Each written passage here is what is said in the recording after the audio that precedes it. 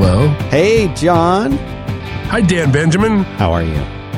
Well, I'm recovering a little bit from a cold. Yeah. Was it a cold or something? No, it was awful. It was something terrible. What happened to you? Because the last photo I saw, you're posting all these photos. You're all around. You're traveling around doing a thing. And then there's a photo of you, a selfie, with a surgical mask on, saying that you're in a clinic, and then I hear nothing from you for days. I know. You texted me a worried text. Yes. Because, Dan, you are kind of a grandma. In that I worry about you and I want you to be all right. I'll take that.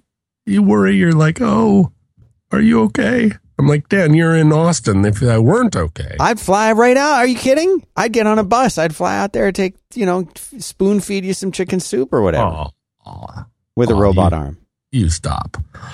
Yeah, that's right. It was a type of sickness that you wouldn't want to be around. And I know you typically do not want to podcast even when you have even the slightest very sick variation in your voice, right? You don't like, if you have a little stuffy nose or a little gravel in your voice, you would cancel the show. I have definitely done that. And I actually had just today, it's just beginning. My little girl gave my son her cold. And once the two of them have something, I almost always seem to get it. And I woke up this morning with the little sore throat thing starting. But I'm in that grace period when it's still early enough that I still sound like me. But like tomorrow, the next day, it's going to be bad. But yeah, I totally understood you not being able to record. Oh, well, I couldn't. Last week, I couldn't have recorded at all. I had cold shivers and then hot fevers, and I was, I couldn't even walk. It was awful. But I don't want to like belabor that. But yesterday, I went to the Russian spa. There's a Russian bath here in Seattle called Banya 5. Wow. And they have a big steam room, and then they have a big sauna and a freezing cold pool and a saltwater pool and a hot tub. And I go with a very varying group of friends, small group of friends, and we do the circuit. You go in the steam room, and the thing is, every one of these things is like is an extreme version of itself. So the steam rooms, you can't see the person sitting next to you; it's so hot and steamy. Wow. The sauna is just super hot. I've always done saunas. My dad was a sauna maniac. Yeah. He thought that going into the sauna he called it the executive workout. he would take six saunas a week. Wow. And just executive workout. He liked to be nowhere better than sitting in a sauna. He had this little terry cloth sort of like mini toga, or like it was a mini skirt basically made out of terry for cloth. A man. Yeah, that he would wear in the sauna. And as far as I know, he wore the same one my entire life. And now I'm thinking, where did his little terry cloth thing? It was completely threadbare by the time he got to be old. But so I've always been in saunas, and this sauna is cranked. You can't be in there for very long. Then the cold dunk pool is deep enough that you can just walk over to the edge and just jump in, and it is cold. Yeah. And so we do this cycle, hit the cold pool between each thing, sauna, cold pool, steam room, cold pool, then go sit. So some of my little group, and I'm talking about 4 people, Right. Some of them really like to sit in the salt pond for a long time. I kind of like the steam room best. Anyway, I went there, and my feeling about it was like, this sickness is going to get it's going to have a really bad time today, because I'm going to do all these extreme things, and I'm going to perspire. And so I feel like I have utterly defeated it. And now I just still have a little bit of a stuffy nose. And but you still sound like you, but I can tell you're on your way to recovery. Yeah. Here I come. I feel energized again, but it was absolutely a 10-day virus. Oh. Like, if I had known last Tuesday when I started coming down with it, like, you are going to be out for 10 days, just forget about it. I don't know. I think it would have been easier than, because I spent 4 days thinking, I got this. This is just some little kid cold. and I'm going to beat it back. But then, 5 days in, I'd had a fever for 4 days. Like, this isn't normal.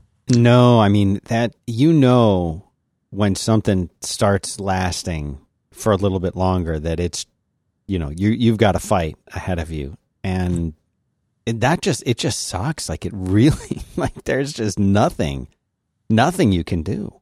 You just got to like get through it. Just got to get through it, Dan. Just got to get through it. Well, and then, then I had elements of this, the racking cough or whatever, that were genuinely painful and scary. I know it. I believe where it. I'm just like, there were a couple of times where I was coughing so hard. There was one time, you're going to hate this. I don't know. I haven't talked to Merlin about this, and I know you're the wrong one to talk to about it because of your germophobia. We're over Skype. It's fine. We can talk about it. But I was coughing so hard. And if you are eating breakfast and listening to this program, I highly recommend you not. Take a little pause.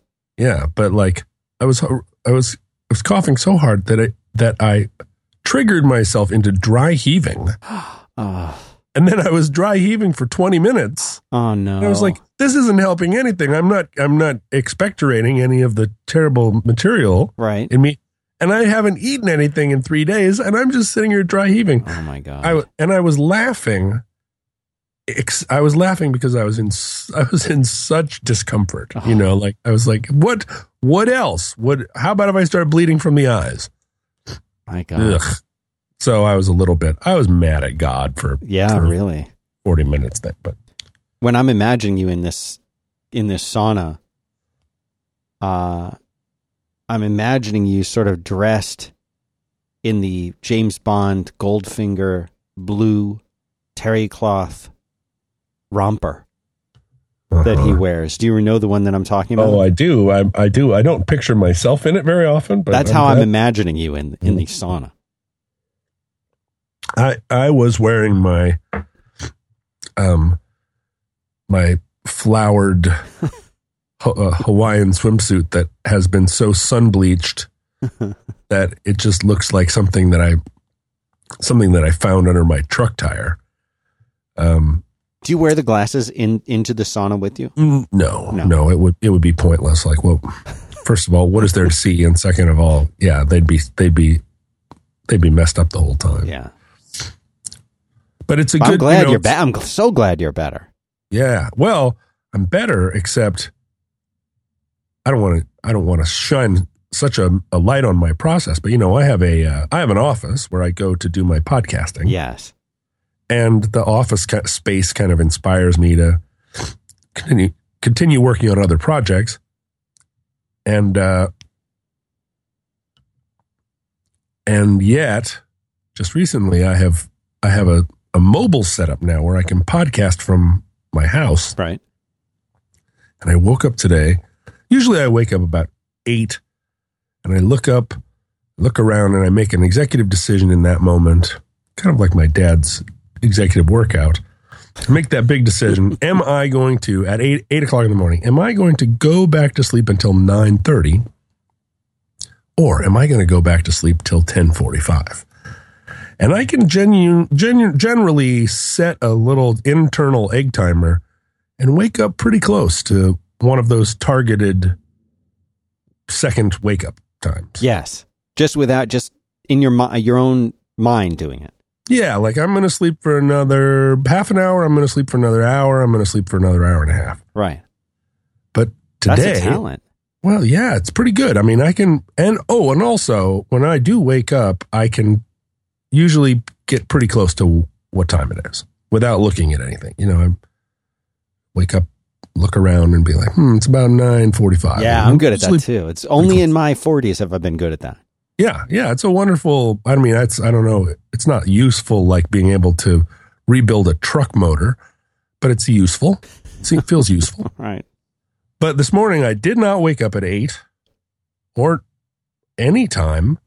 And so when I woke up, I was like, well, it's probably about 9:30. We better get thinking about what's going to happen today. And I looked at my clock and it was 11:45. And I have no idea what happened. I don't know why.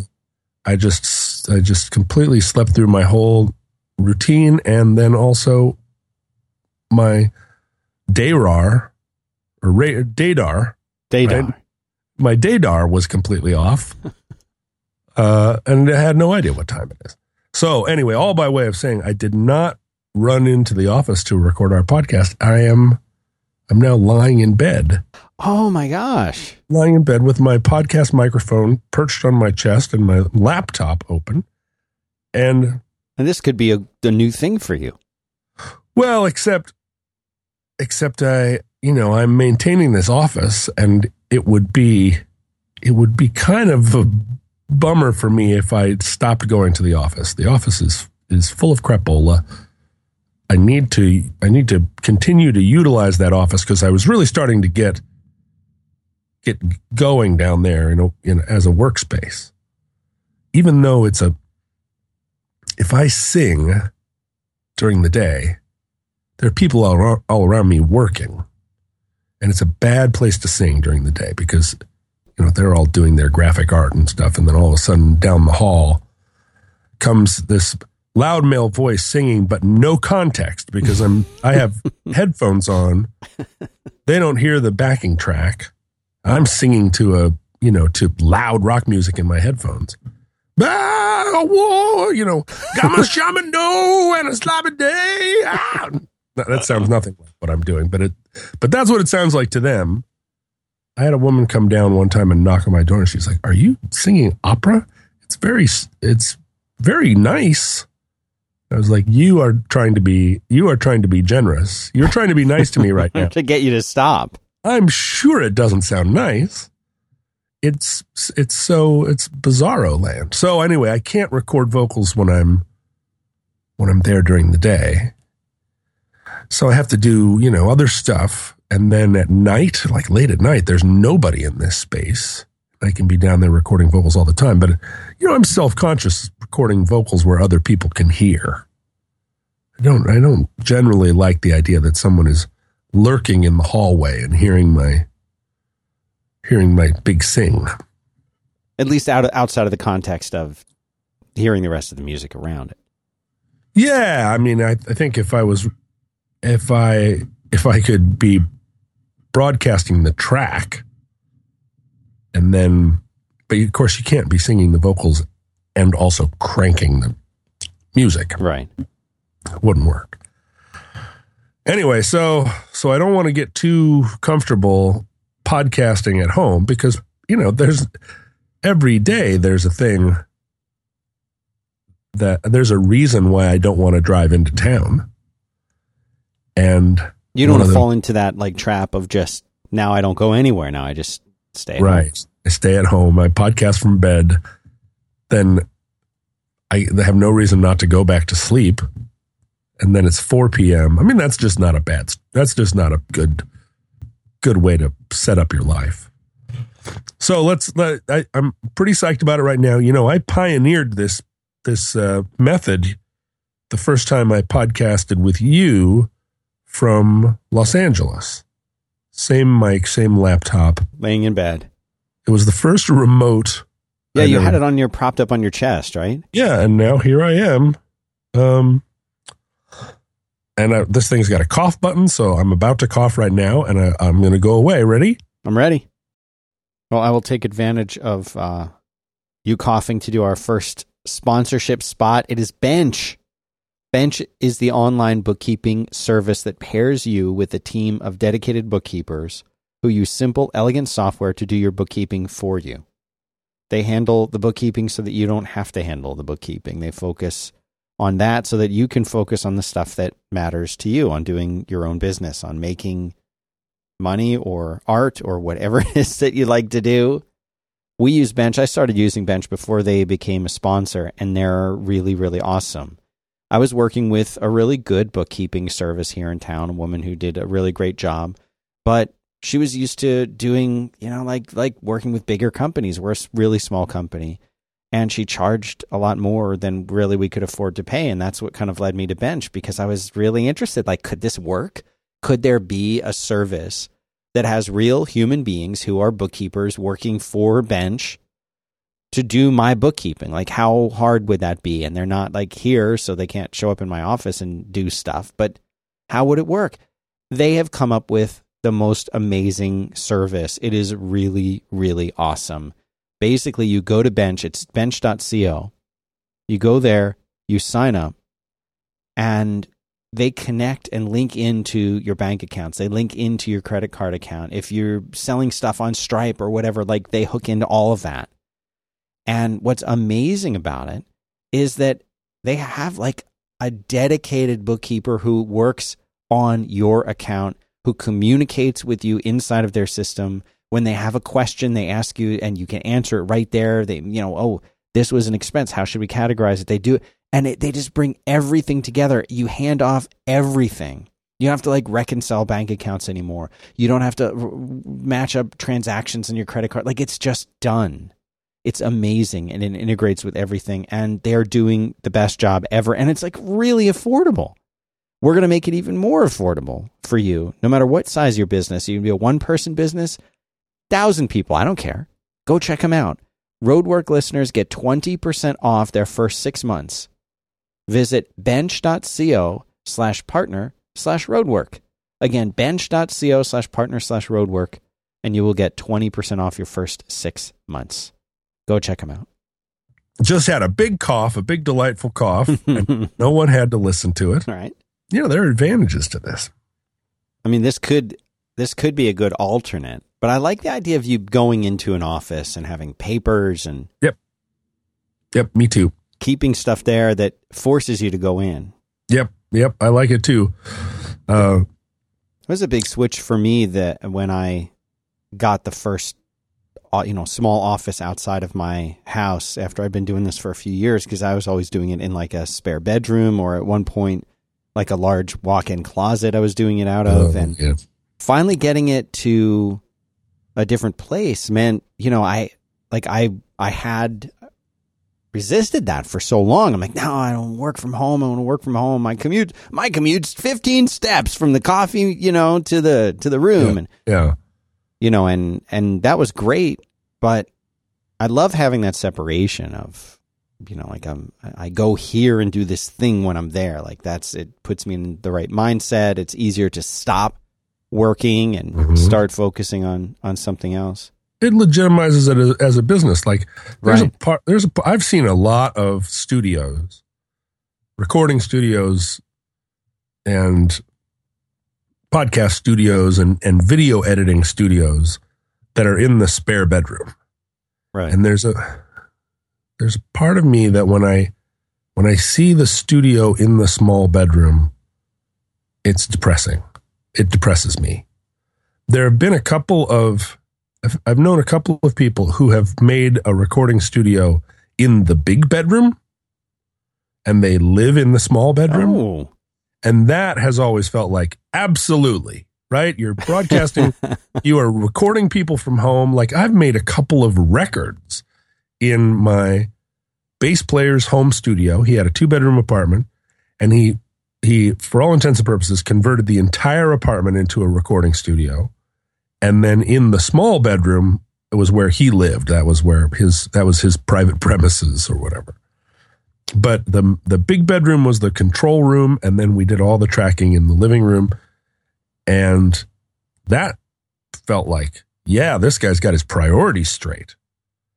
But when you come into somebody's house and it's like, I'm living in this house, and then this back bedroom with like carpet and closet doors that slide, like accordion style closet doors, it just feels like, oh, this. I get it. I know you're getting started here, and this is here, but it just feels sad somehow. Yeah, there is a little bit of I forget where I was. It was somewhere at South by Southwest. Interactive just ended, and the music part just began, and so there was some of my friends had a closing South by Interactive party that I went to, and somebody there was, I think they asked, and they're like, well, you still record in your house, right? I'm like my first reaction to it was like, first of all, you haven't listened to anything for quite a while. Right. Go screw yourself. Yeah, which is okay. But like, I don't know why, but like there's still, even though I worked as a software developer remotely from the companies, like I did it independent, like contracting, and then I actually did it for another company, but I was working out of my house for a long time, many years. And when I started my own business and doing podcasting, it was right from the same room. I just had a microphone in there. But like that feels like a million years ago to me. And it feels like somehow, like you're saying, like having that office really separates, legitimizes it and makes it like a real thing. Like, what do you do? I podcast. Oh, you do that from your closet? Like, I used to, but no. Yeah. And I don't know, there was something in me that sort of recoiled from the idea of that. And especially with like two kids running around the house, it's almost impossible to do that. Well, and Merlin's podcast studio. I've never been invited into the Merlin one. It's legitimately, we talk about man cave. Yeah. But he has, he's taken over what probably was at one point in time a place that sold like Chinese herbal medicine. It's storefront. Right. But he has put newspapers over the windows, and he's set himself up as far back from the street as you can be in this space. Right. So you walk in, and the whole front of it is just sort of shelves and hang on, cough button. Our next sponsor is meh.com, MEH, meh.com. This is, do you remember the old site, woot.com? It's like woot.com because it's from the people who started woot.com. It's a classic daily deal site created by the same folks behind woot.com. Well, Amazon went and acquired Woot, and Woot started selling all kinds of stuff at once. So these guys quit Woot to start Meh. And that's what it is. It's a daily deal site. Goes back to the idea of selling just one thing a day. One thing a day. Now, in my experience, it tends to be cheaper than anywhere else for whatever that thing is. But every single day they launch a new deal. They put up a new story. The writing is hilarious. It's fun to just read, even if you're not interested in the thing that they've got for you. And then they have really fun videos. They've got this great community all around it. It makes it a fun place to just go and stop by. Could be part of your morning routine. It's part of mine. And it's just fun. There's this really funny daily story. And a lot of the time, the thing that they have up there, you won't care about it. But the story's so good. And then once in a while, guess what? You find something up there that is really, really awesome. And once they sold out of it, like, that's it. It's gone. Today's, I'm just looking at it right now, they had this Targus Drifter 2 17-inch laptop backpack. They were selling it for $25. It's normally $60 if you want to get it on Amazon. That's amazing. I mean, $25, it's an awesome thing. That's the kind of deals that they have on there. And it's really fun. Again, they got a really fun community. Go check them out. Meh.com, MEH.com. They're doing great work over there, and go get yourself like a crazy, crazy deal. Oh, its cough button is amazing. Are you all right? If you had heard that, you would have been very concerned for me, but here I am. I'm back. Cough button. So you walk deeper and deeper into Merlin's lair, and it genuinely feels like a cave. It's just a cave that instead of stalagmites, there are like little Spider-Mans and stuff, little like weird, Spider-Mans, I guess, or Wolverines. But it really feels like a space that he's dedicated to the proposition, not that all men are created equal, but that he is an official podcaster. It's right. That's his thing. It's his gig. I just realized, Dan, that you are in the middle of South by Southwest. Right. An experience that utterly destroys Austin and remakes it in its own image. Yeah. And you're just living there like a normal person. Right. South by Southwest is maelstroming all around you. Yeah. I live and work a bit north of downtown. Like my office is like a little 10, 15 minutes north of downtown, and works. Yeah, but home is a little bit.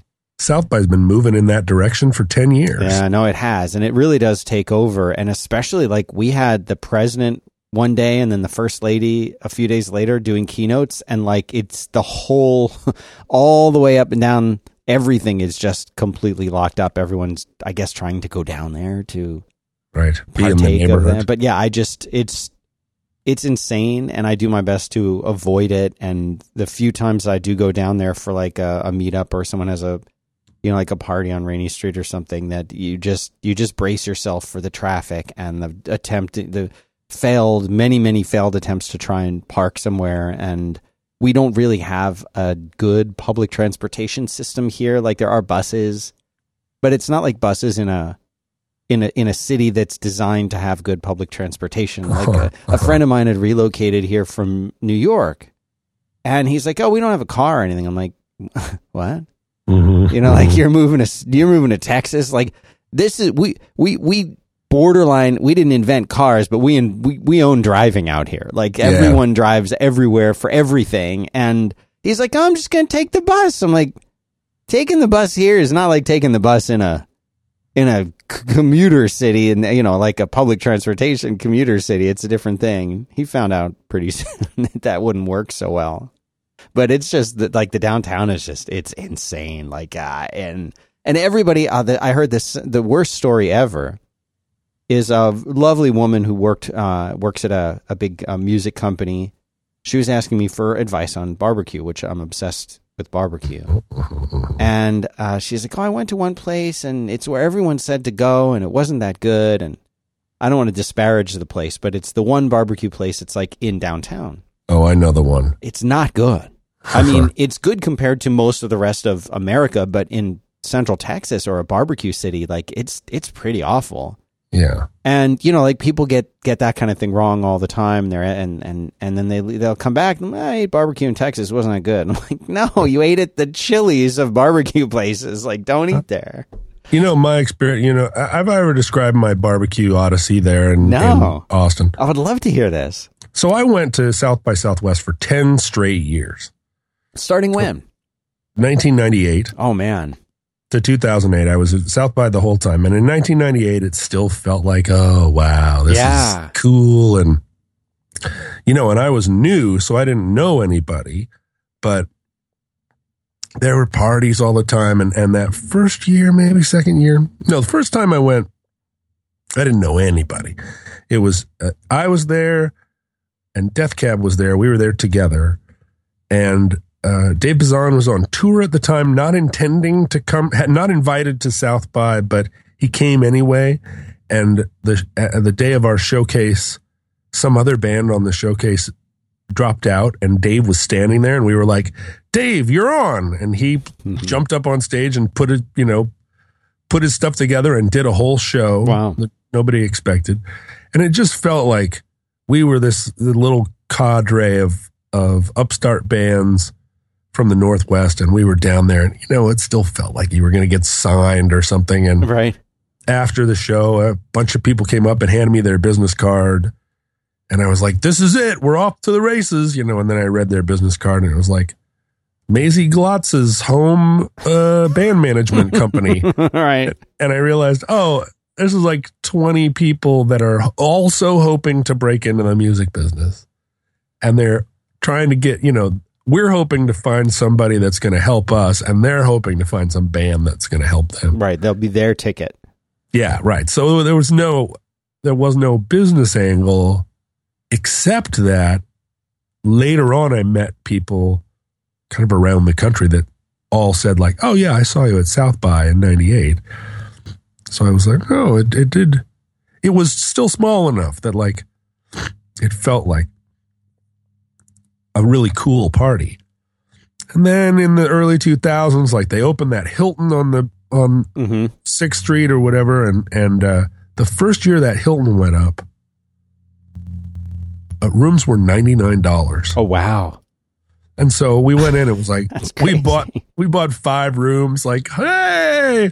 And so we're staying in this Hilton, and it's $99, and we just felt like, this is the greatest party in America. And then as time went on, I felt like it jumped the shark, which is a phrase I have never used until now.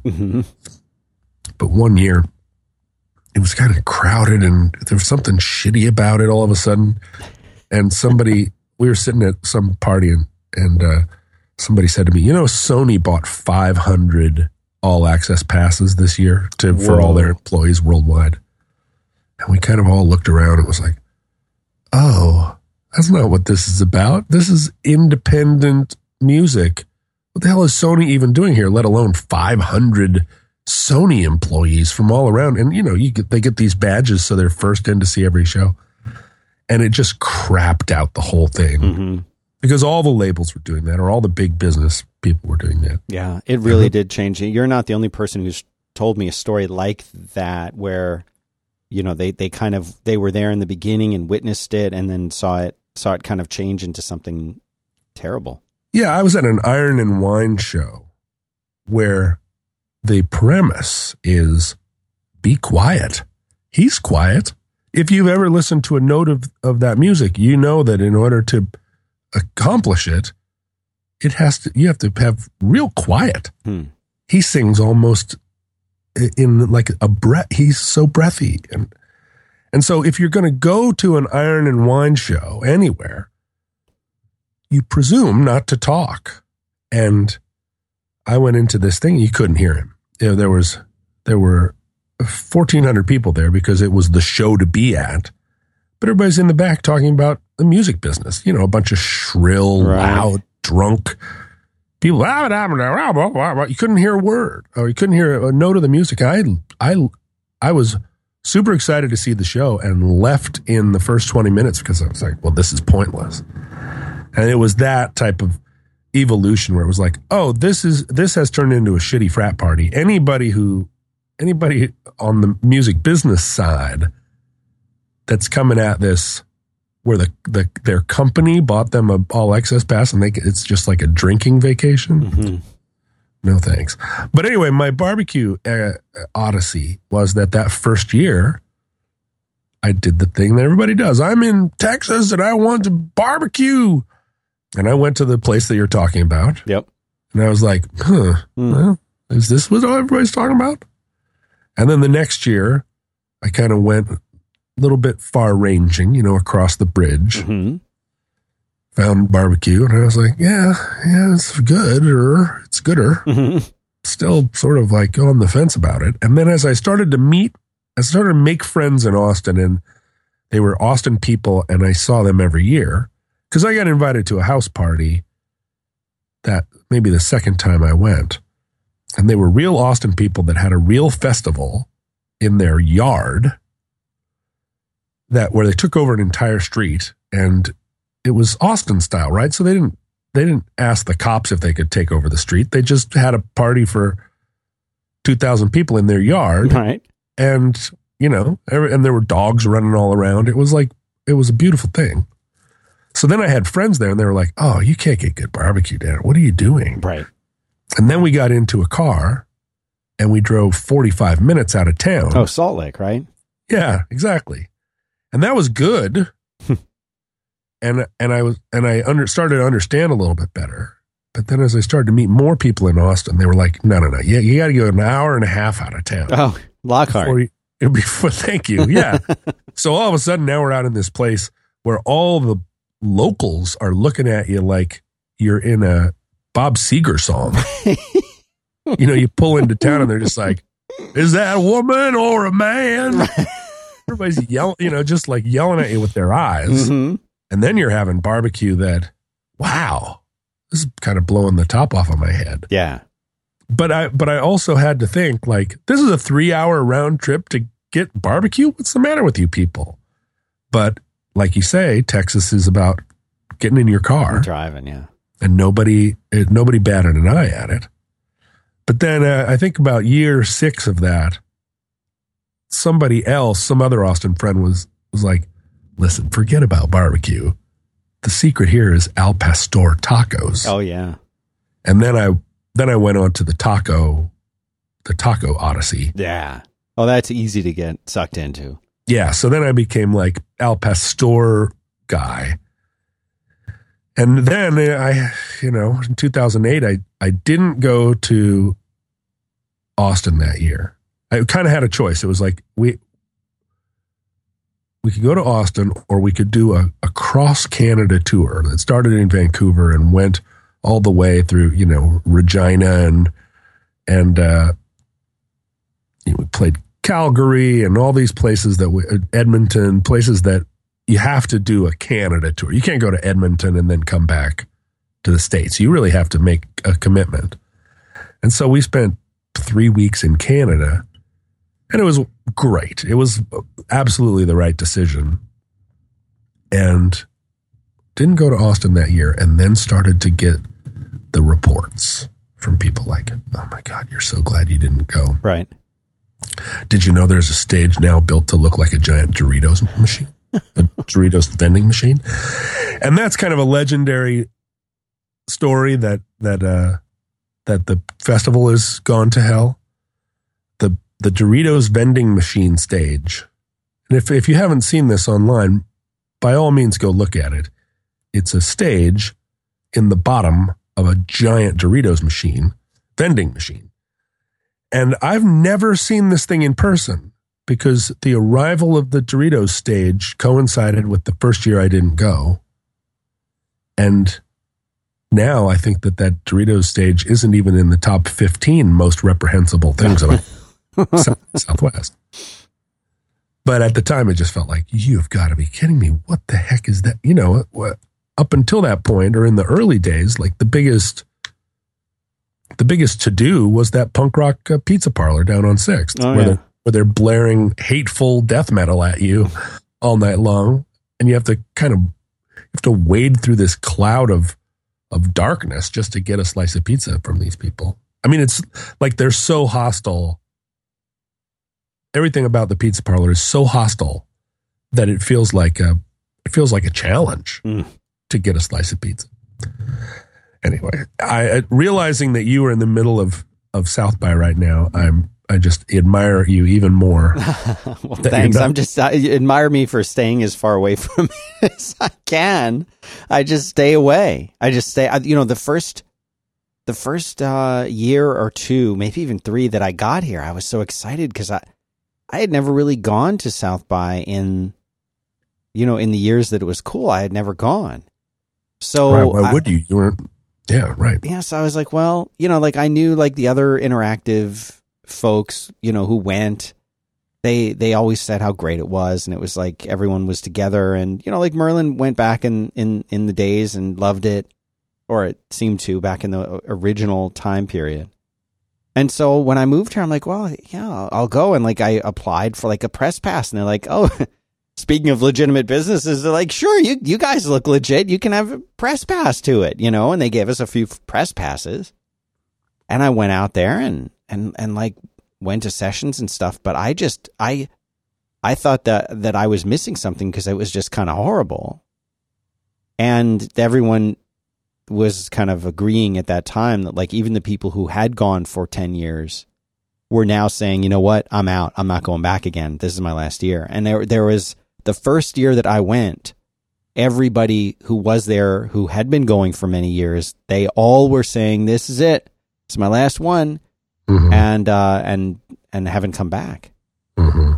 Yeah. And the interactive, the film and interactive portions were in the first several years I went. I think there was a film thing, but I don't think the interactive thing existed. It didn't. I don't think it did either. I think it was sort of a hallway kind of a thing happening, So I think I was there the first year there was interactive, and was kind of like, this is cute. Like, it's the computer people.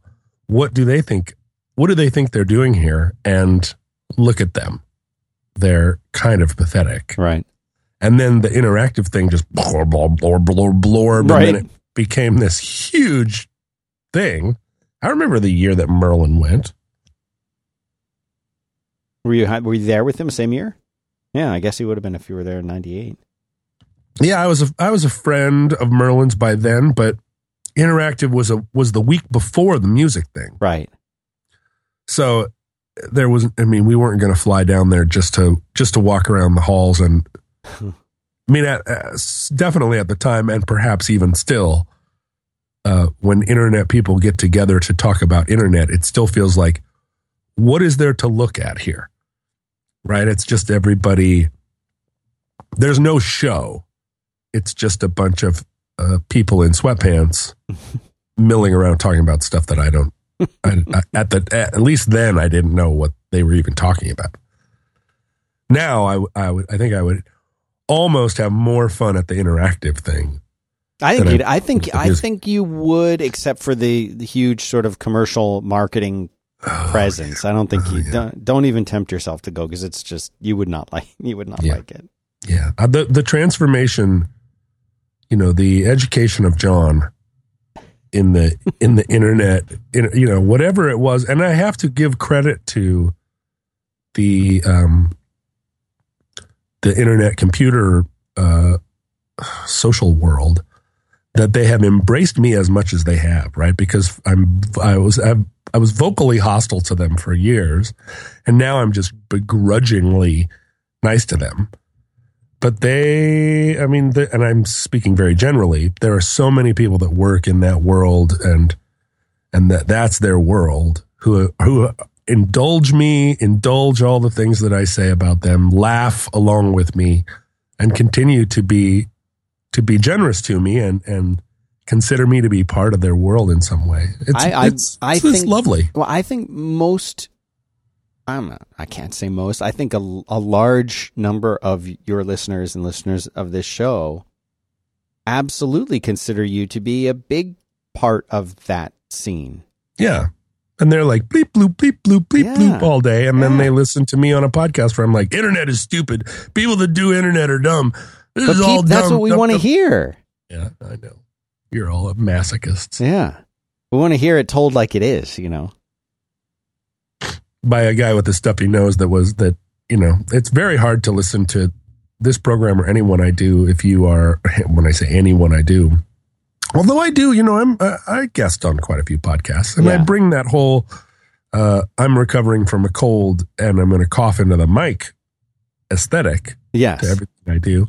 So I always recommend to people that they not be eating during one of our shows, because it could veer suddenly into a very gross talk. Not gross. What am I saying? We're polite young men. Yeah, so we're very polite on this program. We don't sit and talk about gross things, but it's this incidental grossness where all of a sudden I'll veer off. You're very seldom gross, Dan, and I think it's because you have a threshold where if you start talking about gross things, you'll actually have to go wash your hands just from the thought of it. Well, I don't know. I think I have, as being a parent as you are. Oh yeah. You get a lot of poop on you. Everything is about poop. And, like I mentioned, like the cold that I have started with, my little girl, and coughing in your face, coughing in my face, or like we'll be in a store. Like I'm a dad in the truest sense, in that when I take my kids somewhere, my wife will have like a bag with snacks in it and drinks and all that crap. All that mom preparedness stuff. Right. And I'll be like, no, I'm not taking anything. She's like, you're not going to take their drinks? I'm like, I'm not taking anything. No, let them starve. And if I get in the car and they're thirsty, I've got, the water bottle in there that I was drinking out of yesterday. They could take a swig from that. They eat stuff off the ground. Like that's, sure. It's fine. Sure, the water's a little bit hot because it's been sitting in an Austin car. That's right. Who cares? Yeah. They're not going to die from that. So I don't care about it. So, we're in the store, and she's 4.5, I guess. And she sneezes. And the way that she sneezes, I don't know why it's different for her, but the snot just comes out like two little, like, projectile streams down her face. Yeah. But I don't have anything to deal with this. Right, you didn't bring a napkin. We're in the middle of a store. I don't walk around with one of those little, I should probably think ahead and have one of those little, just, little packs of tissues that you just carry around, just in my back pocket of my jeans, but I don't. So what do? You know what? You wipe it with your shirt and you move on. And so that, of course, that's why I'm sick now. But, like those kinds of things like the idea of doing that before I had kids would have like really grossed me out. Like the idea of like, that's on your shirt now the rest of your day. Like that's disgusting. And You might have to throw the shirt out, might have to burn the shirt. You can't even donate that, to a Goodwill or anything. That's beyond filthy. But now, just tuck your shirt in, you're fine. I experience this exact thing all the time, right? Because I get on an airplane with my little girl, and my premise is cough button. That was actually a snuffle button. I was snuffling at that point, and I want to spare everybody. I get on an airplane with my little girl, and I say, well, if you get bored, here's a New Yorker, or you can listen to the classical channel on your headphones, or what you should do is just sit in your chair and stare ahead like everybody does on an airplane. Right. And if her mother is traveling with us, there's an entire backpack full of coloring books and Cheerios in a bag and, all this material that assumes that she has a short attention span of a child, mm-hmm. and that she'll want to color for a while, and then she'll want to play with some little gizmos, and then she'll want her bunny, and then she'll want her other bunny. And I'm amazed by it, but I'm also kind of like appalled by it. Like, why do you bring this entire other piece of luggage just to shoot distractions at her out of a cannon, when what she should be learning is how to sit and play with a piece of thread, which is what, that's what they gave me. Right. You find something on the floor. That's your toy. Yeah. The flight attendant would come by and give me a swizzle stick. Right. That had a Western Airlines W on the top of it, and I would play with it for an hour and a half. No, I never had a coloring book. So I'm like, play with a piece of thread, and she's like, wah! And I'm like, no, seriously, look what a piece of thread can be. It can be a rope, it can be a string, it can be a snake. But then you're right. Like, if there's an accident of any kind, which there's going to be, I'm just completely unprepared. I'm like, excuse me, attendant, do you by any chance have 100 wet wipes? So it's a risk we have to take, or it's a symbol of our maybe of the fact that hope springs eternal. Dads presume that everything's going to turn out all right, and moms are prepared for the worst possible scenario. But other than like the kind of thing I describe, it seems like I have I don't want to jinx it, but it seems like I have pretty good luck. Yeah. Like that. Like, I remember before I ever had a kid, we were with some of our friends, a couple who had found each other and very quickly got, to make up for lost time, got married and had a kid. Huh. And I love you. Do you love me? Great. Let's start a family. Yeah. We're 37. Let's get going here. Yeah. Yeah. And the kid, we went to I think we were in Tallahassee, and we were at some beautiful, like a park with a big old building on it and a beautiful sort of fountain out in the front. And the kid decided that he was going to balance along the edge of the fountain, and we all just saw him just roll right in. Now, as a parent, I'm pre-parent. This was like, oh crap! Like, the day's over now. Like, that's it. Like, he's in the fountain. He's drenched from head to toe with the worst possible water you could find in a city. Oh yeah. The mom whips out a towel, dries him off. What? Whips off his wet clothes, pulls out a complete fresh outfit, puts it on him. I've seen this. Hands him a thing of juice, and we're just like, it was not even a thing. Like, we just kept moving. And I was like, how are you that prepared? She's like, well, the first time he fell in the fountain, I wasn't so prepared, But that's kind of the parenting lesson, is like, parents seem to have everything together. The reality is that they've been through it and not had it. So they just never want to go through that again. I remember the first time that, like, I changed my little boy changed his diaper in the back of a car. Yeah. How bad that went. And you better believe I drove around with stuff in there for the next time. I've done that. I think I might have even wiped her bottom with a paper bag. but I never learned the lesson. I'm just like, well, next time, I mean, you didn't like that any better than I did. So Right. maybe you shouldn't fall into the fountain next time because daddy wasn't ready and you had to ride in the trunk. Right. But yeah, I mean, I'm always amazed by the people that are ready. And I make a big production about having a small bag packed and being ready for any occasion. Yeah. But I feel like your go bag. Yeah, but I feel like what I'm ready to do is fight a mountain lion. Mm-hmm. I am not ready to deal with somebody who fell into a fountain, or like I'm ready to deal with it. I'm just not ready to change their clothes and give them a juice. I feel like somewhat that's their responsibility. Yeah. But, and my little girl is just a little bit older than your little girl. And so right now she's going through a phase where she is really enamored with picking her nose. No, I don't like that.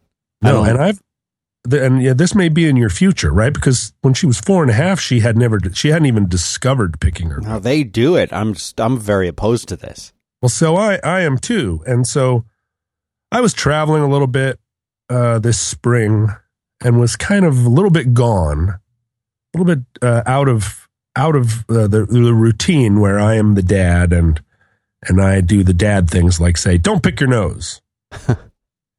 So I got back from some trips and we were in a restaurant and her mom was there and my mom was there and she's got her fingers in her nose. Like it's the most natural thing in the world. And all the moms are not seeing it, or it's just not on their radar of things to worry about. I'm like, what are you doing, kid? Don't put your fingers in your nose in a restaurant. She looks at me with this look that's like, have you never picked your nose, Dad? It's incredible.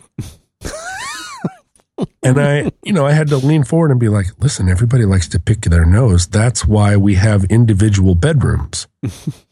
If it weren't for picking your nose and even let me go as far as to say eating your boogers, we wouldn't have bedrooms. We would all live together in a big longhouse. We have bedrooms so that we can go into those places and pick at ourselves. That is why. So save it for the bedroom or the bathroom. And she's just looking at me like I'm saying, like looking at me and saying, basically what I'm saying is, yes, I know that at some point in your life you discover masturbation. You don't do it in a restaurant. Right. And so for the last couple of weeks, she and I have been locked in this battle of wills where I'm like, don't pick your nose in a restaurant. You are 5 years old now, so stop licking your face all day. Like keep your tongue in your mouth too. They just keep everything in. So what's the consequence if she does it? Well, I have a fairly convincing cold stare. Oh, yeah. There are a lot of people that will give you a cold stare and you go, yeah, sure. What are you going to do about it? And I put this in the family of crazy eyes, right? When you're living a kind of danger life, when you're out there on the streets or in the drug houses, there are a lot of people that give you crazy eyes as a way of saying, I'm going to take your drugs. You better not fight me because I've got crazy eyes. I'm one of the bad ones. I'm crazy. And I've been in several situations where it was, where even weapons were drawn, but nobody wanted to go into a weapon fight. And so the guy that first pulled out the knife or whatever, if he realizes that you are not going to run, and then he's immediately out of options, right? His only option is to stab you or to say, I'm sorry, I probably shouldn't have pulled out this knife, and put it back in his coat. And so what that guy will do is he'll all of a sudden he'll get all crazy in the face. I'm a crazy one. You better not test me. Arg. And that is an attempt then to convince you that you'd better not stand up to him because what is he going to do? And so you learn pretty quickly to tell legitimate crazy eyes from these cartoon crazy eyes. And in most cases, if somebody pulls out a knife and then gives you crazy eyes, you forget about it. He's nothing. He's a boob. Real crazy eyes do not just come upon a man. They are already there. And you should have noticed them a long time ago. Long time before he felt like he needed to pull out a knife, because then you really are committed. Oh, yeah.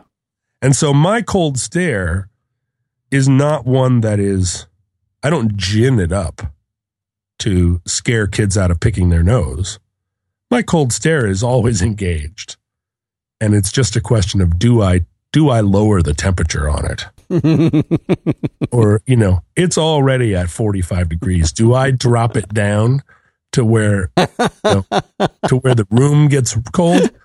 Or do I keep it at 45 degrees and everybody's just fine? So she knows that the cold stare portends much worse consequences. And at least for now, I don't most of the time have to invoke those consequences. I can just, I say, take your fingers out of your mouth, and she puts her fingers in her mouth, and then I lower the temperature a little bit, and she just very slowly takes her fingers out of her mouth. And if she's too slow taking her fingers out of the mouth, I lower the temperature even a little bit more. And then, conversation at the table stops, and it's like, she doesn't want to lose her dignity. Right. So there's this kind of like resheathing of her saber. She just, she had the saber all the way out, and then it just kind of slowly goes back into the sheath. And now the temperature's down to 28 degrees. We can all see our breath. But I don't know how long that's going to last. When she's 14 years old, I think that saber is going to go either not back into the sheath or back in so slowly that it's a challenge. It's a challenge just by virtue of how slowly it is recovered. So I'm going to have to back it up with something. I don't know what it's going to be. Pepper spray, maybe? I don't know, Dan. This parenting thing is new to me. Yeah, we all got to learn as we go. Yeah, right. So, cough button. Wealthfront. Let me tell you about Wealthfront. It's an automated investment service that makes it easy for anyone to get access to a sophisticated, diversified, long-term investment portfolio without the high fees and account minimums of traditional wealth managers. Forget those guys. Seriously, forget them. Historically, you would need to invest $1 million in order to get the attention of one of these folks, to get access to this kind of management. Wealthfront changes all of that.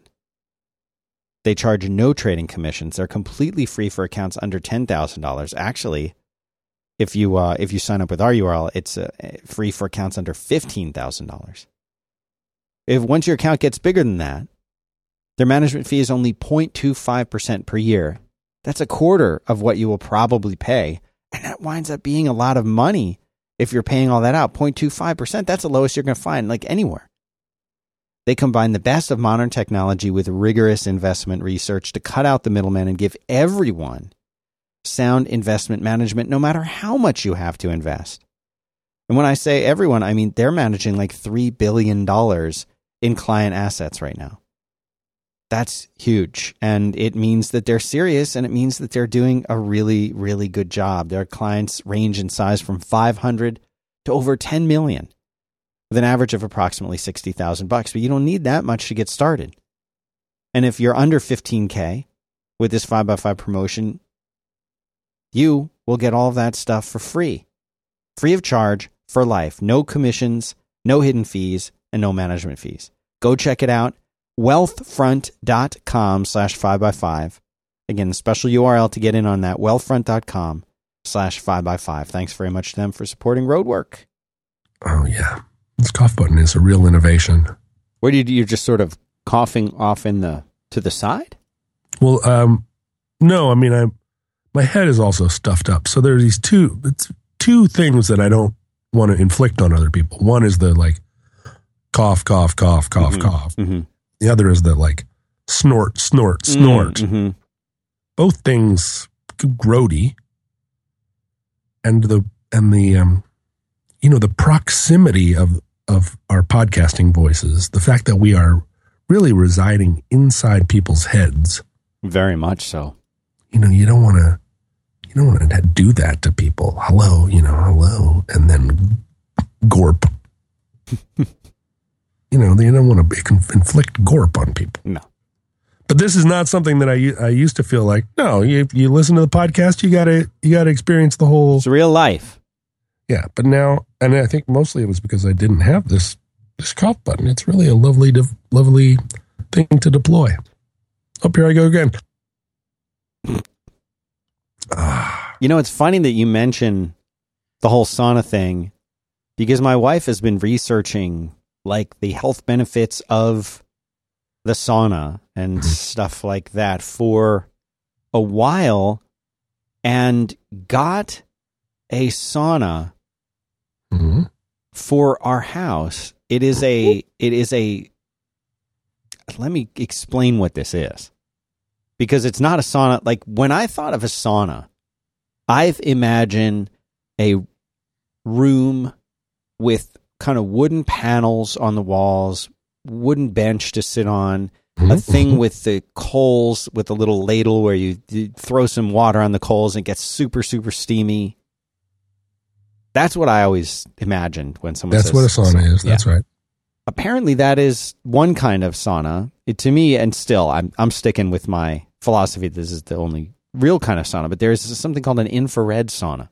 Oh, I've heard about, I've been in one of these in Germany.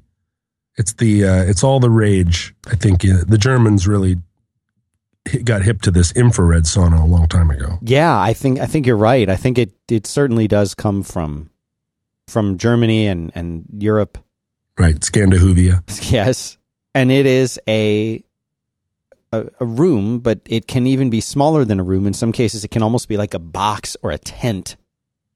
And you sit in it, and instead of there being all the steam and all the heat in the room, it uses infrared lights that somehow just work to sort of heat your body.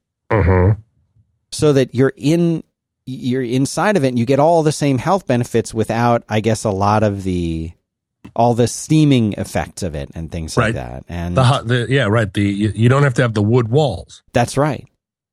So she's been reading about this and looking at all these different health benefits, and she's like, this would be great for us. It'd be great for the whole family and everything else. And so she said, you know what, I'm going to order it. And I still was like, I'm like, are you crazy? Are you going to have this built? Like, what's going on? And it arrived. It was just a cardboard box. I'm like, a big one, but it's a cardboard box. Well, those things they make for kids that are like play tents. You like, it's like a little thing, and you twist it and it pops up, and it's Thomas the Train or something like that. And your kids run around and go inside of it, but it's just like it's like a tent, little sticks that sort of pop it into shape. You know what I'm talking about? Yeah, it's not built to last. No. Well, that's almost like what the sauna looks like, but it's made out of the same kind of material.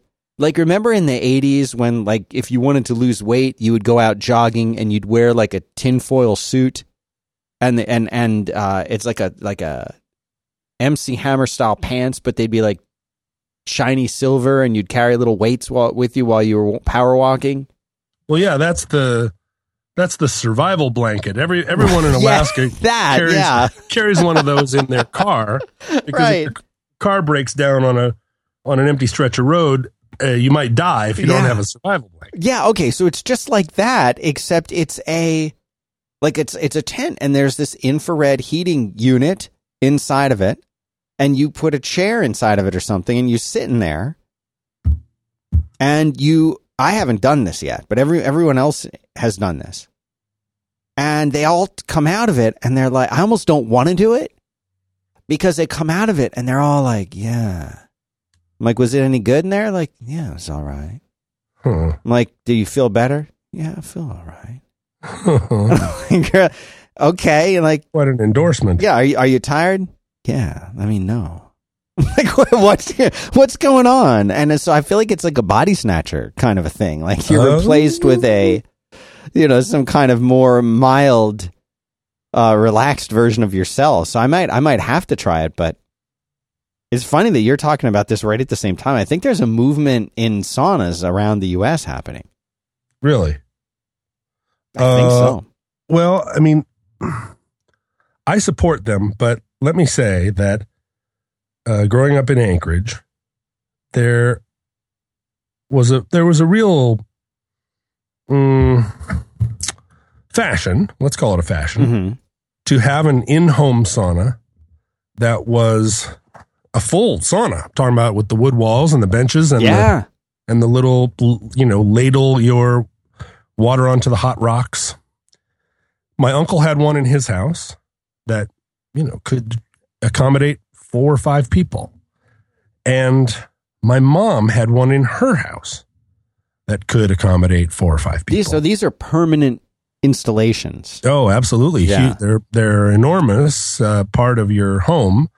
And these both, my uncle's house, he built the sauna they took over the garage and turned it into a play space, like for play space for their kids and a rec room. And he built this sauna into that space. There was kind of the dad's quarter of the garage was this. But it's not like cement floors and stuff. It had been built out properly. And he had the whole cedar room.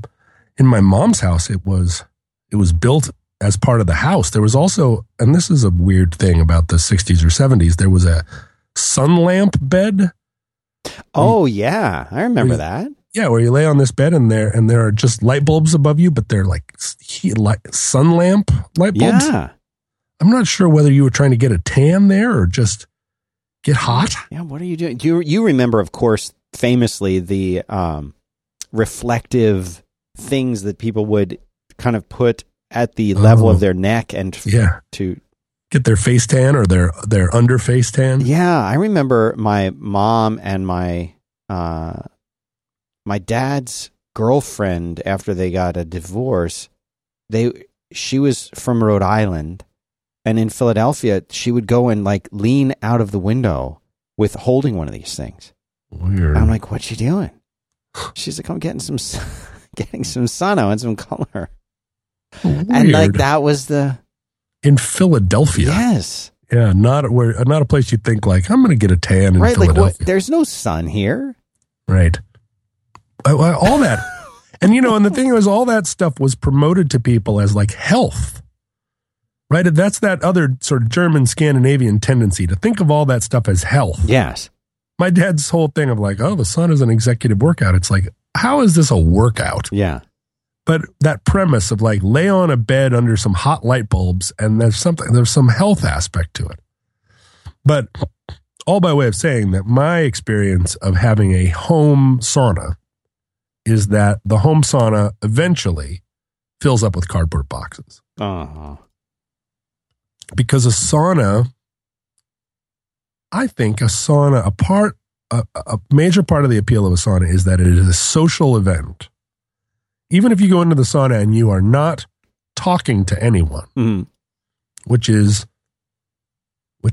definitely a version of going into the sauna. There's the version of going into the sauna with a friend where you sit there kind of quietly, talking about your business. But it's enough of an ordeal that I think a lot of people go into the sauna and just sit there quietly and think deep thoughts, most of which are, it's so hot in here, how much more of this can I stand? But so to have a sauna in your house where you just go in and sauna, yeah, it just eventually the bloom is off the rose, and then it becomes a place to put cardboard boxes. Mm-hmm. So I think your infrared sauna, which is just a elaborate child's teepee. Yes. I think you've actually gotten off pretty easy there, because eventually it will just go away. It will one day cease to exist. And then you don't have to worry about it anymore. But there are probably, the fact is that Austin is a sauna for 3 months out of the year. Yes. But there's got to be a gym or a spa somewhere close to you where you can go and go to the sauna. Yeah, I'm absolutely positive that there is, and maybe even a sauna that's an infrared sauna, the same. But I think my wife's idea, and this thing was, I mean, for the record, this was not expensive. Right. So I think in her mind, it was the convenience and the ease of use of having it, and then being able to put the children, in it. What? Yeah. You put the children in the infrared sauna? Yeah, my son has been in there. He loved it too. He got all mellow out after it. Really? Yeah, I'm going to send you a picture of him in there to your iPhone in a second. All right, I want to see that. I definitely want to see that. He looks real cute in there. I'm always worried about... Because your head and your arms stick out of it like a bad Woody Allen style robot. Orgasmatron. Yeah. Yeah, well, or you remember that James Bond movie where he goes into... Because this was another fad in the 60s, right? Where you go into the hot box. Yeah. Just your head is sticking out. Yeah, that's what this is. It's like that. It's no different.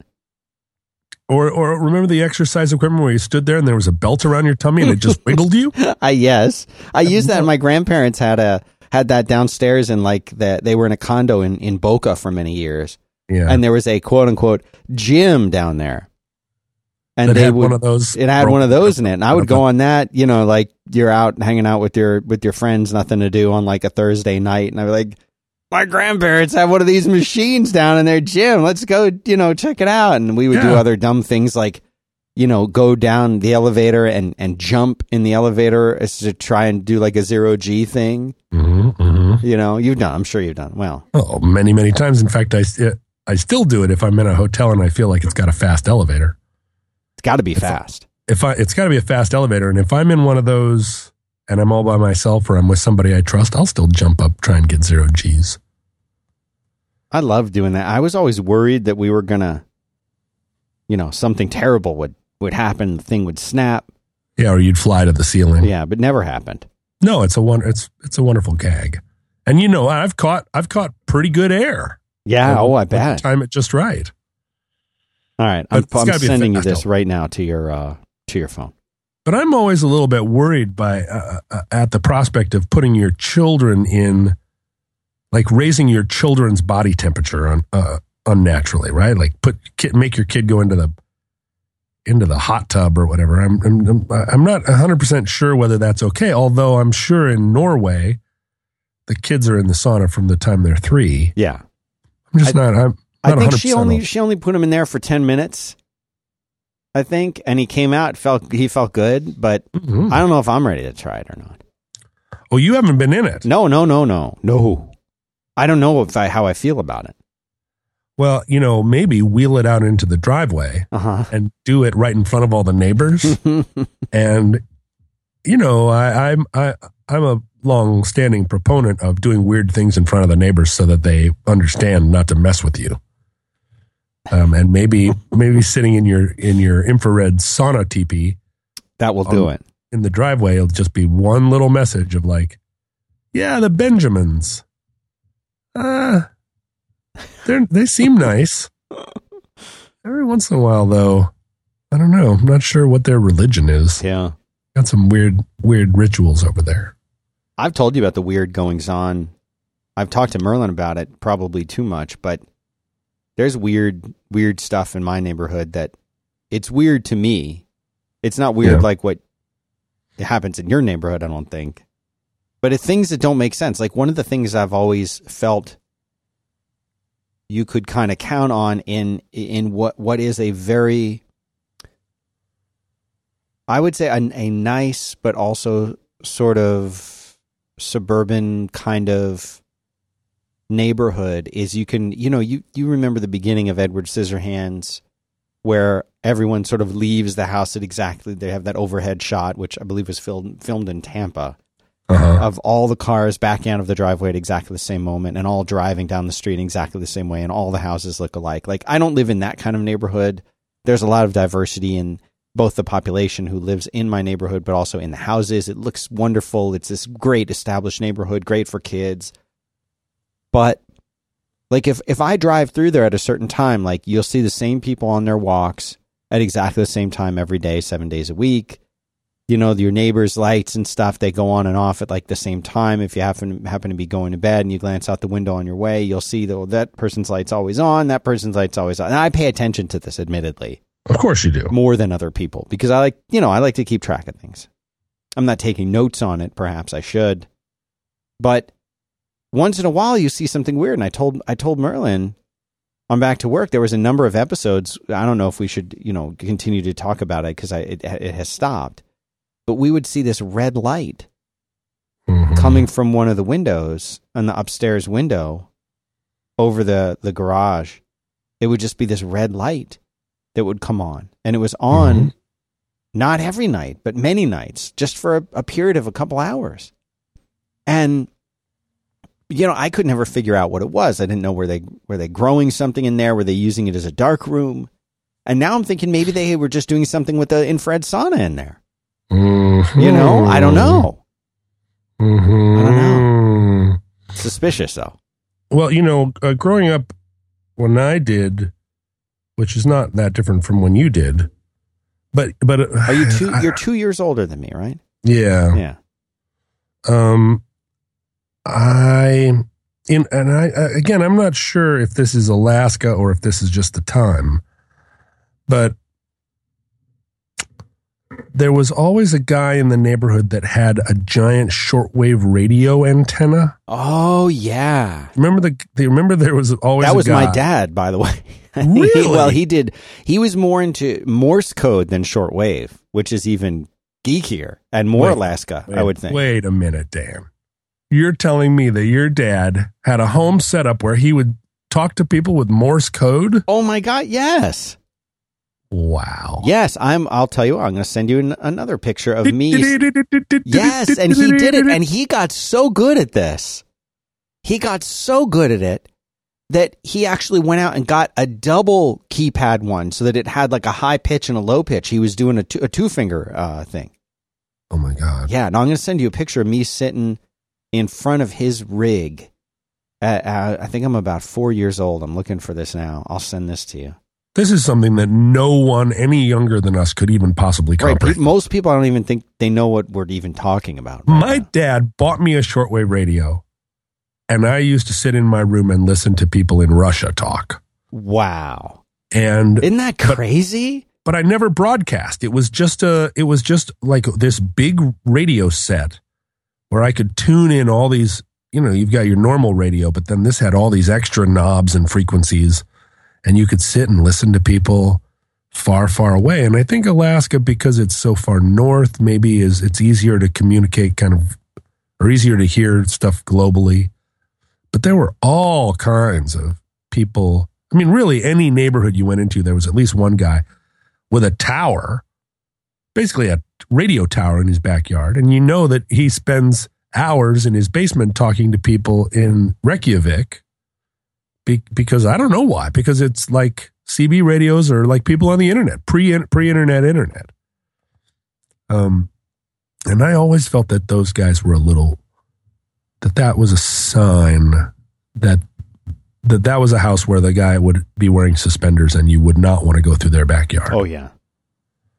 But the fact that your dad is like Morse code guy, yeah, that's a whole higher level of. Okay, I'm looking at this picture of your son. In the hot tent. In the hot tent, yeah.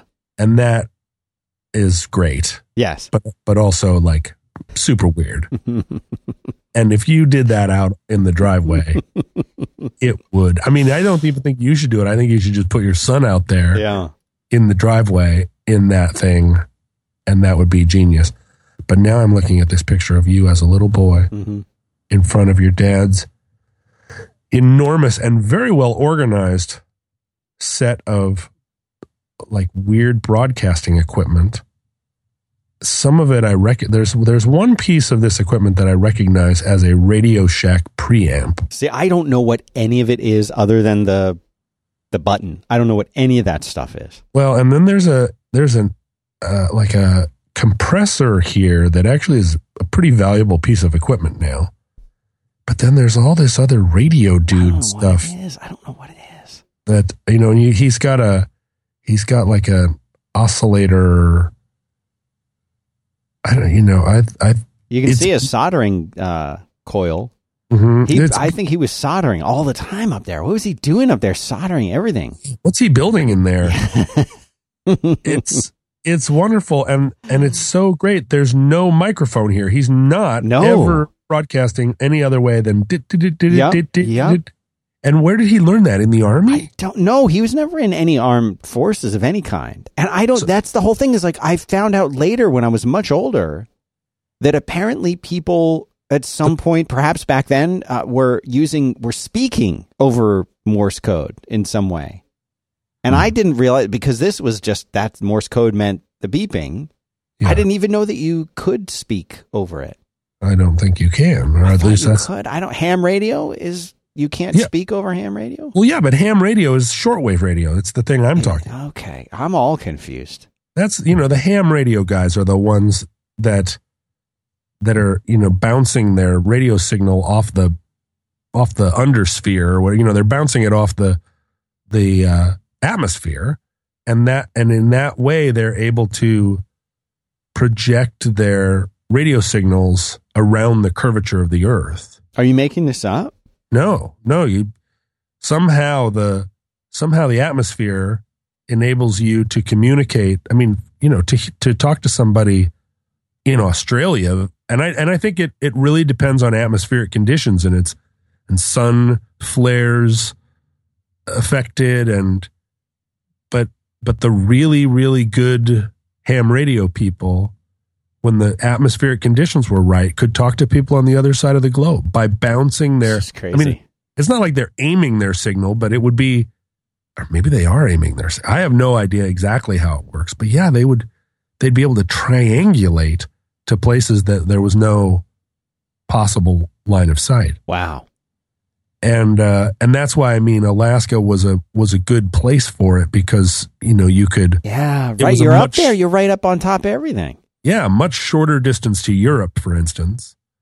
You just sort of bounce it off the Aurora Borealis and it lands in Denmark. Right. But so those are the ham radio guys, and then the Morse code has to be in ham radio land. It has to be using somewhat of a similar thing, but maybe because it's so. Because it's just those little pings, mm-hmm. you can project it even further, or maybe it's just such an esoteric. Because when we were kids in 1970, there would be lots of people who had learned Morse code in the Navy. There would probably still be people that had used it. Right. It wasn't weird to know Morse code. Yeah, it hadn't died. There were probably still people that had used it on the railroads. 80-year-old guys that had used it. As a way of, it was common enough that that last generation would still be out there. It's kind of like hot rodders now. All those guys that built hot rods all through the 60s and 70s, they're all 75 years old now. Right. It's almost a dying art, and Morse code would. It's funny when you think about all the arts that we have seen die in our lifetimes. Just sort of like, well, there's the last World War I veteran gone, and with him goes any knowledge of the last time major wars were fought with horses, right? And when you think, there's a book that I really like called The Farm, and I'm not even sure if it's in print or out of print, but The Farm was a book written by a guy in Ohio that was kind of pioneering the experimental farm in the heyday of, I'm talking about in the 50s when farming was increasingly mechanized. Right. And he was working with a farm that I guess foreshadows organic farming. He'd taken over a farm, and he had a lineage in Ohio farming that went back a long way, and he had like secondhand storytelling from his old grandfather of what his grandfather's life actually was like, And then they had perpetuated stories from his grandfather. So he wrote this book, The Farm, about his farm, but he could start with a lot of firsthand knowledge.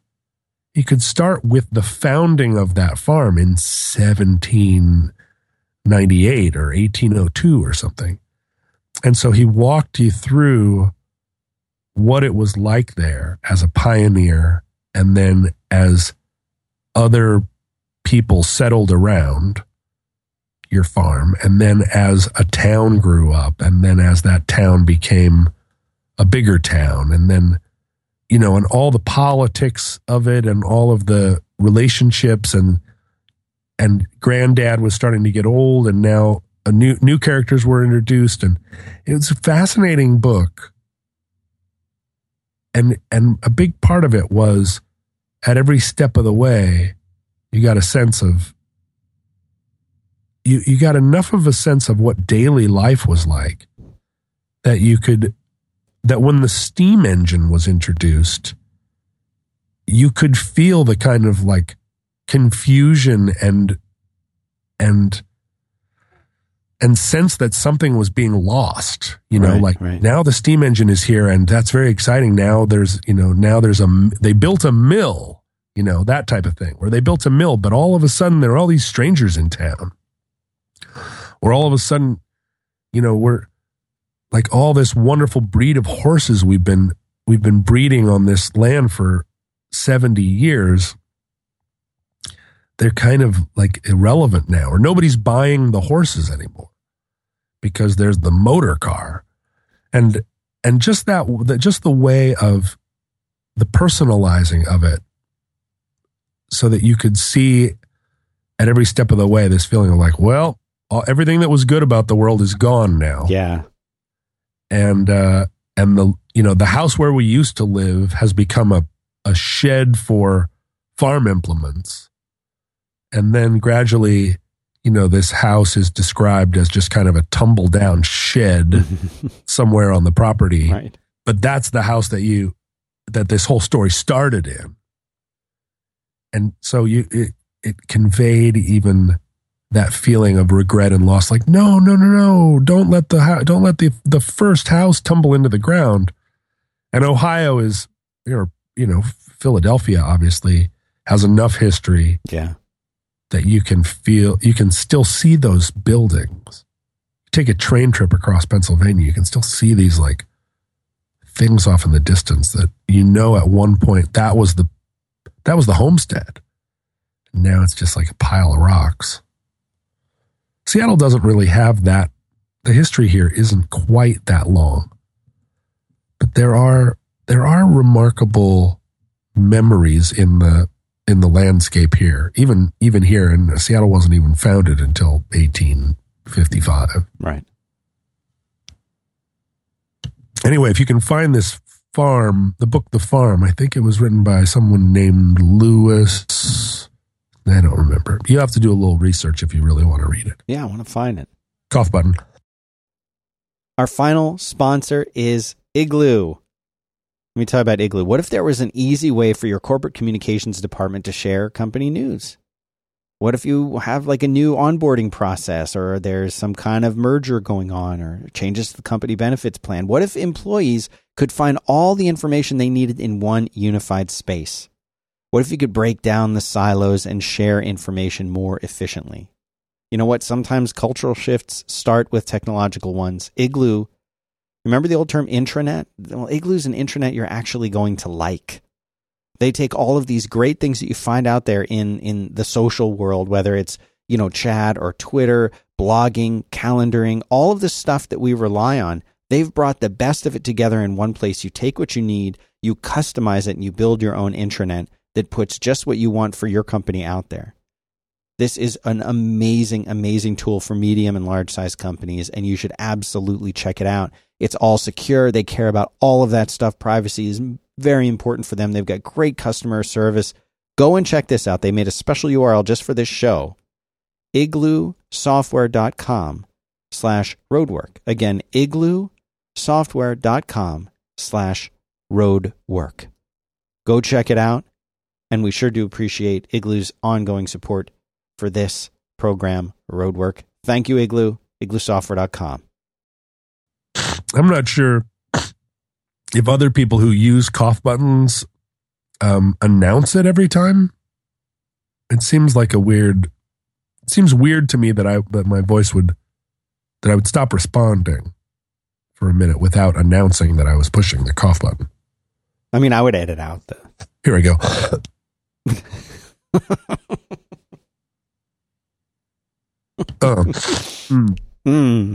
So if I were just coughing into the microphone, you would go in and make edits?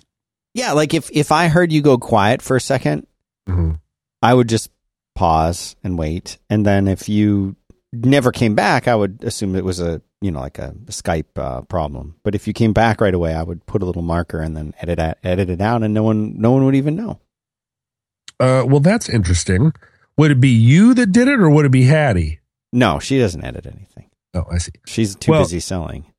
You know, the Roderick on the Line program, as far as I know, is never edited. Merlin threatens to edit stuff all the time, but I don't know. I don't listen to it. Yeah, I was going to say, how would you know? You've never listened. Listened. Have you listened to this show? No. I don't listen to shows that I do. Why?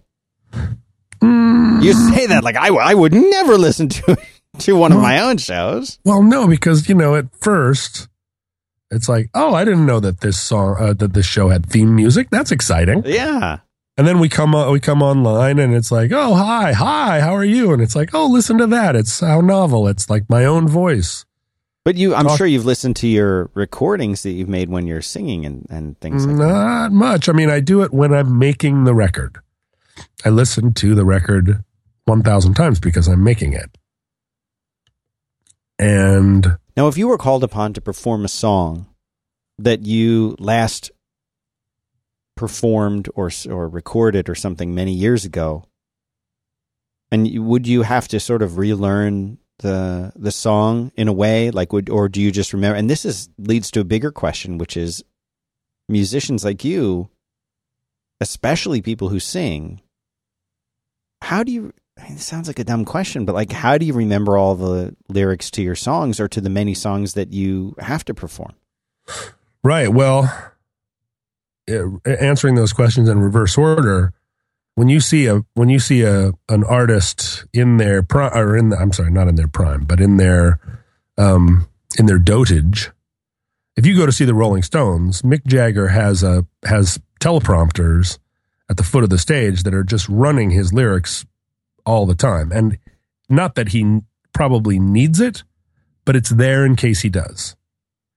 And I think if you're a band where you've made 25 records, you can, first of all, afford to have a teleprompter. And I mean, it's not that expensive to have probably, but it's sort of necessary. Yeah. You're up there, if you're Michael Stipe and it's like, that's great. Let's start with an earthquake, birds and planes. And then you got to look down at your teleprompter like, what the fuck did I say?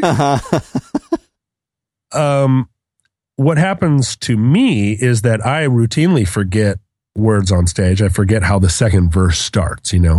If I had a prompt of what the first two words of the second verse were, I wouldn't have any problem. But without that prompt, and it's always about if you're in the middle of a song and you start thinking about something, thinking about even the song, then the second verse comes around. And if you haven't played it in a while, or even if you have, it can just go out of your ear.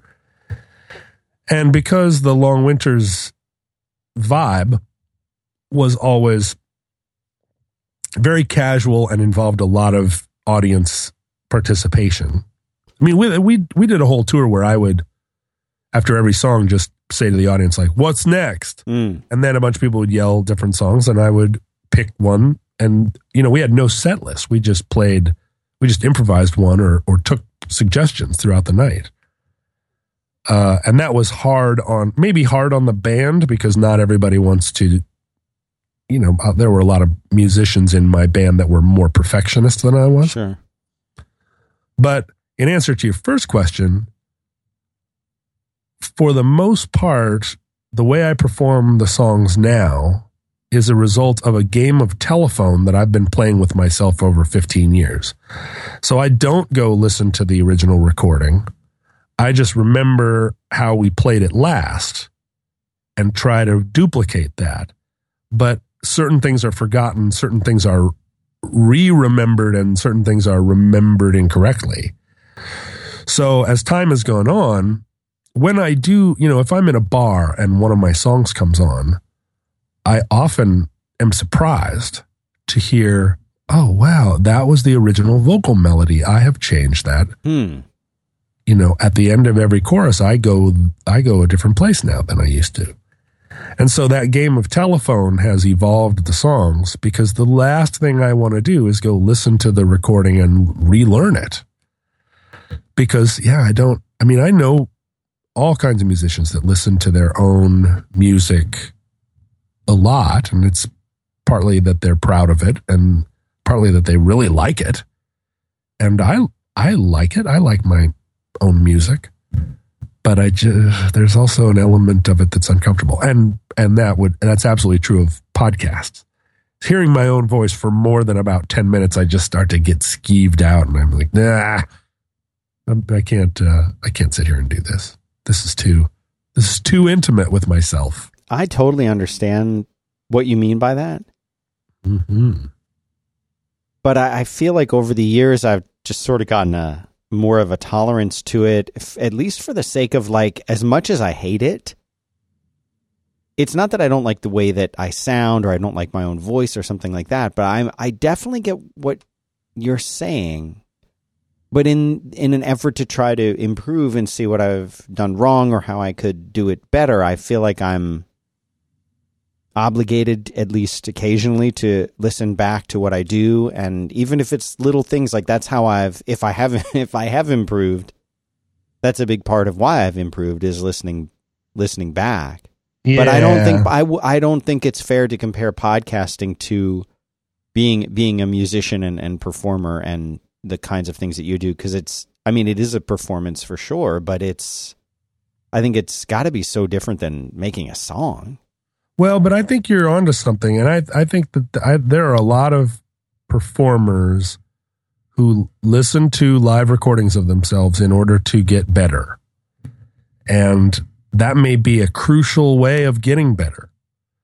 Review, and revise. And I just have never gone through that process of, like, all right, well, last night here's the things that didn't go right with the show, and we need to step it up. I just always plow forward with. Right? Maybe some of that has to come from the fact that, like, you're creating from your heart, and then at the end of the set, people applaud it, and you must figure, like, well, I must have done something right. People bought tickets. Yeah. You know what I mean? Like, that's kind of different. Yeah. I don't know. I feel like I am not a good example of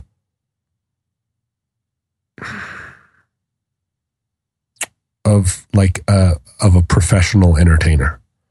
I'm a good example of an accidental and somewhat slapdash performer. And I think some of that, maybe a lot of it, is rooted in the fact that I feel like being in front of people and putting on some kind of show, any kind of show, is just very natural. And so why would you mess with that? Why would you try to get better at something that felt so instinctual? But of course, the reason you would do that is to get better and better and stop being instinctual and start being actually good at a thing. Hone your instinct. Mm-hmm. And that's a process I've never gone through. And I think that's why I have 30,000 fans at everything I do, and I never get to 50,000 fans. I mean, that's got to be, I was actually talking to my wife about this, of, like, that threshold, especially for a performer, where they go from, because some of my friends were tweeting, because now that the music festival of South by Southwest has begun, Mm-hmm. that they're saying, don't go to the big acts. You won't get in anyway. Go to the little venues, go to the smaller acts, go to listen to people you've never heard of, because that's where the good stuff is. Mm-hmm. And in a way, not like necessarily. but I feel like you stayed pure because you never achieved international multi-million-dollar level success. You know, you were not on the cover of Rolling Stone. No, I wasn't. But somehow, like, your fans, and I'm one of them, I think, like, we like that in some way about you because, like, it's kept you real. Do you know what I'm saying? Yeah, I played a show in San Francisco one time where I walked out on stage and in the first song started, playing a fairly elaborate guitar solo and got so in the solo that I went back and accidentally tripped over an amplifier and fell backwards over the amplifier into a rack of guitars. Oh my God. Suddenly was upside down behind an amp. All you could see was my boots, the heels of my boots. And I continued and I broke a guitar. I fell into a guitar enough that I snapped the neck. But I continued to play the solo. Oh man. Until the song was over with my boots sticking up in the air. And then I got up and was like, hey, everybody, thanks for coming to the show. As you can see, we're off to a whiz-bang start. And it was at the Independent in San Francisco. It was a big, appreciative crowd. But after the show, it was still early enough days that there were still, still a lot of energy around message boards. And I was on a message board, kind of, because you're looking for reviews of the show. How'd it go? You want to hear people say, like, that was the best. And there was a woman who wrote a fairly long review and said, I've been a fan of this band. I've listened to their records. I really love them. And this is the first time I've ever seen them play. And John Roderick came out visibly drunk. And they, like, every song sounded different from the record. Mm-hmm. There was all this weird talking in between the songs where he's just talking about the news of the day and just interacting with audience members and kind of getting into arguments with them or whatever, or telling them to fuck off. And I was just really disappointed. I came to hear the music that I loved, and it's like the singer made no attempt to perform the music as it is. He put on this show of, like, where it seemed like he didn't even respect his own music. I was like, wow, lady. That's a heck of a review. And she concluded by saying, when is he going to understand that we come to hear the songs? Mm-hmm. And another experience, I was on tour in Spain, and there was a sort of, my record label in Spain would always send somebody from the label out on tour with us that kind of functioned as a not very good tour manager. Partly, I think it was they sent somebody out so that they could settle at the end of the night and then only give us a small percentage of the money we had earned. But this tour manager at one point said to me after a show, like, your music is so good, you could be such a much bigger artist if you would just take your music more seriously. And what he was referring to was halfway through a song, I was playing acoustically, and there was a solo break in the electric version. So I sat with my acoustic guitar and played all this, just like kind of dumb interpretation of the live record, but on an acoustic guitar. And I was kind of laughing at myself as I did it, and people in the audience laughed. But he felt that it was disrespectful of the music and of the audience to mock my own music, or to, to make myself a figure of fun. Yeah. When I was a serious artist. Oh. And in both cases, that woman's review and that tour manager's sort of admonition, both cases I was like, well, what are you talking about? You obviously don't know what I'm doing. Or, I was dismayed, not that I had failed to provide the entertainment they sought. I was dismayed that there were people in the world still that didn't get what I was doing, or that there would be somebody that would bother to come to a live concert at the Independent. Like, if you're going to see a live concert at a stadium, you probably don't want to see Beyonce just riff on her own tunes. You want to hear the tune. Right. And that's what you're going to get, because she's playing to backing tracks. She's got professional musicians. All the dance bits are coordinated with the where the music is landing. But if you're coming to the Independent to see an indie rock band, I think you would hope that you were going to get a once in a lifetime show. It's an hour and a half of your life. Wouldn't you rather see it be something different? If you want to listen to the song as it is on the record, go listen to it on the record. Right. So, but that's an attitude that I have that maybe isn't shared by most people. I've certainly toured with a lot of bands that played the same set every night, exactly the same way. And that is probably a lot easier. And by the end of the tour, you have that set nailed, right? You go from one song to the next with no baloney in between. I mean, plenty of bands, they say that they have the same banter between songs every night. And it's excruciating for me as a tour mate to watch it, to be able to say what the next line of banter is going to be. But that's a different, that's just a matter of personal taste, right? There are plenty of people in show business that would say that was what professionalism was. Get up there and before the fourth song on the fifth song, you say, it's the first time you've spoken to the audience since the beginning of the show. You play your first four songs without ever addressing the audience at all, just one into the next. And then after the fourth song, you go, hey, everybody, thanks for coming out. It's awesome to be here in St. Louis. Mm-hmm. This next song is about a girl that I once knew. And, and I felt that she was a real knockout. So this song it's about a boxer because this girl was such a knockout. And then the band starts the song and you're just like, I've heard that 7 times and it sucked the first time. And I just want to